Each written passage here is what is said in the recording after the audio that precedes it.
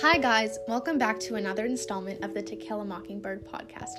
I'm your host Olivia, and this is episode 3. This week, we're going to be switching things up a little bit.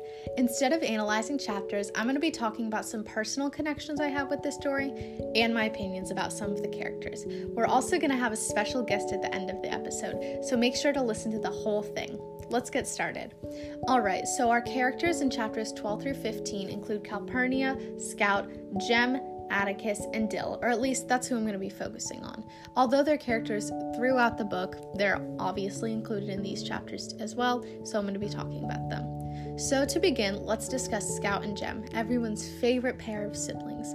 Individually, I don't love Scout, but in chapter 15, she really got her time to shine. I think Harper Lee did a great job in portraying Scout's innocence by writing out her little speech in chapter 15, which Scout doesn't even realize the effect of until later in the chapter. I also really like Scout when she's paired with Jem, who's one of my favorite characters in the novel. He's just very relatable to me as an adolescent, and I sympathize with him and I understand his conflicting emotions towards his family and his need for alone time. I feel like every teenager relates to that in some way.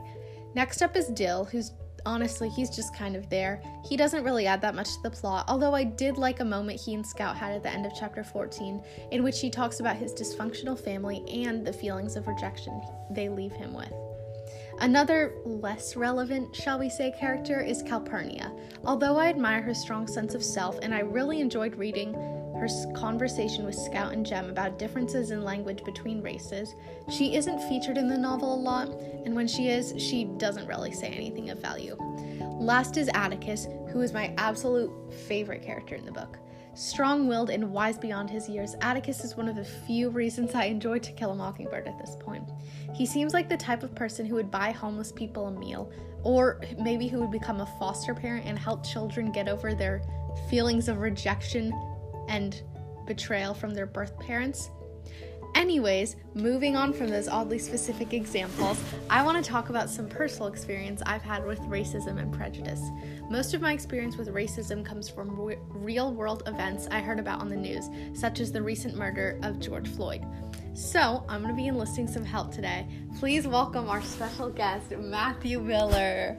Hi, thank you, Olivia.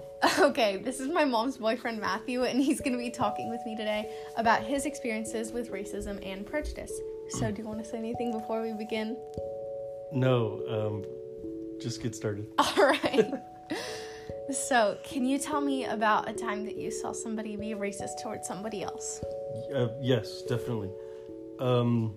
So, as a white man, no one's been racist to me, obviously. So yeah. Just to get that out of the way, in case the listener doesn't know. But I was trying to think of an experience that was more when I was younger, because the people, you're 14. And I did think of a time, so when I was like your age, 13, 14, I lived in this neighborhood called Linwood, and it was a town called Linwood, I guess. And it was mostly Mexican people where I live, Mexican and Mexican-American people. And one day we were all at the park playing, like there was nothing happening, no fight, no one was breaking the law, I guess I would say. And there were, maybe 20 people at the park, various ages, mostly kids, not really any adults, basketball, just doing regular park things, sitting at benches and talking. Just not happen to be at home, right? Because that's what you want to do. You can't do that anymore, but that used to be a fun thing to do.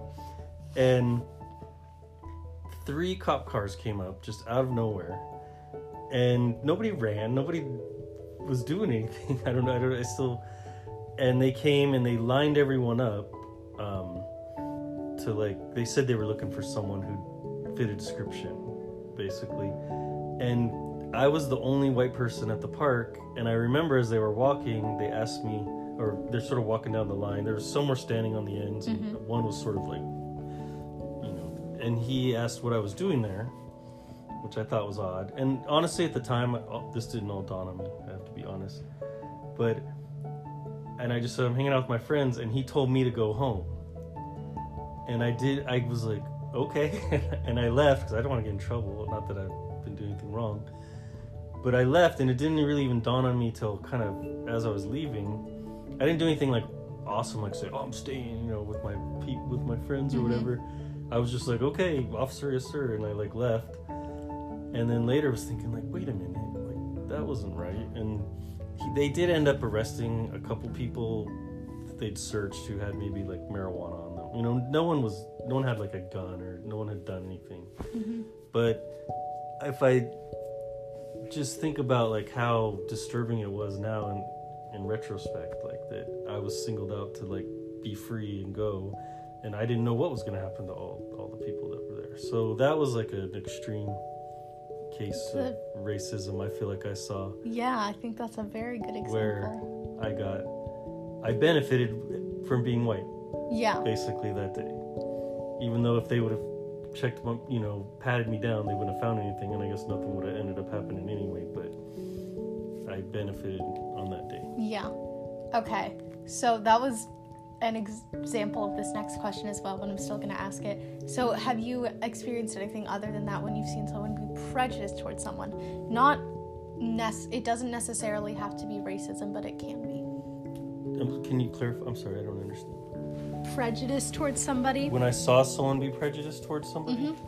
Like a different example? Yeah, if you have one. I feel like definitely like I would see at work, not where I work now, it's totally different, but when I was like a construction worker, I was kind of growing up. When you're young, I guess things don't make as much sense, but as you start seeing them over and over, you realize that I feel like people of color got looked over in construction for, you know, foreman positions. Maybe foremen were more critical of their work sometimes. And sometimes in the moment, like, it's really hard to notice these things, and, you know, but when you do, it's like you got to make a decision about how you feel about it and what you want to do the next time, I think, and not be too hard on yourself like I could be. Yeah. All right. And final question. So what are your thoughts on racism and prejudice today? Do you think they're still around? Yes, very much so. And I know it bothers me so much when people think racism's over, because it's definitely in a lot of ways. And I've lived 47 years, and if I look back, it's getting really overt again. And I just remember a friend of mine came from, he moved to Reno from Alabama, and he said the one thing he liked about the South is he knew who didn't like him, because people that were racist were just clearly racist and didn't like him, and he didn't like how in what he called the North, I don't know how Reno's the North, but what he called the North, he said people act like they like you, but then you kind of sort of find out later that they're just being nice, but they sort of are racist still. They have like an underlying. Yeah, and in a way he thought that was worse, because he liked just knowing what he was looking at. And so that really opened my eyes a lot, like to like something I don't even know about, and just thought, oh, people talk to him one way to his face, but then don't like him when he's in reality, but they're just being polite because it's what you have to do. It's like the norm now, but people still have those feelings. They just don't display them as obviously. Yeah, that really bothers me. And the other thing that a lot of people won't see, but I definitely saw in construction, and not all, I don't want to say, but if I was around just white people sometimes, they might start using the N-word in a derogatory manner, not like they thought they were doing hip-hop or something, like that N-word, this, that, and, of course I would say something, because that's like the most disturbing thing you could hear, and it would be like a thing, but I would always be so offended that they thought it was safe to do that around me. Because you were white. Because I'm a white guy with them, and they're like, oh, we can just start.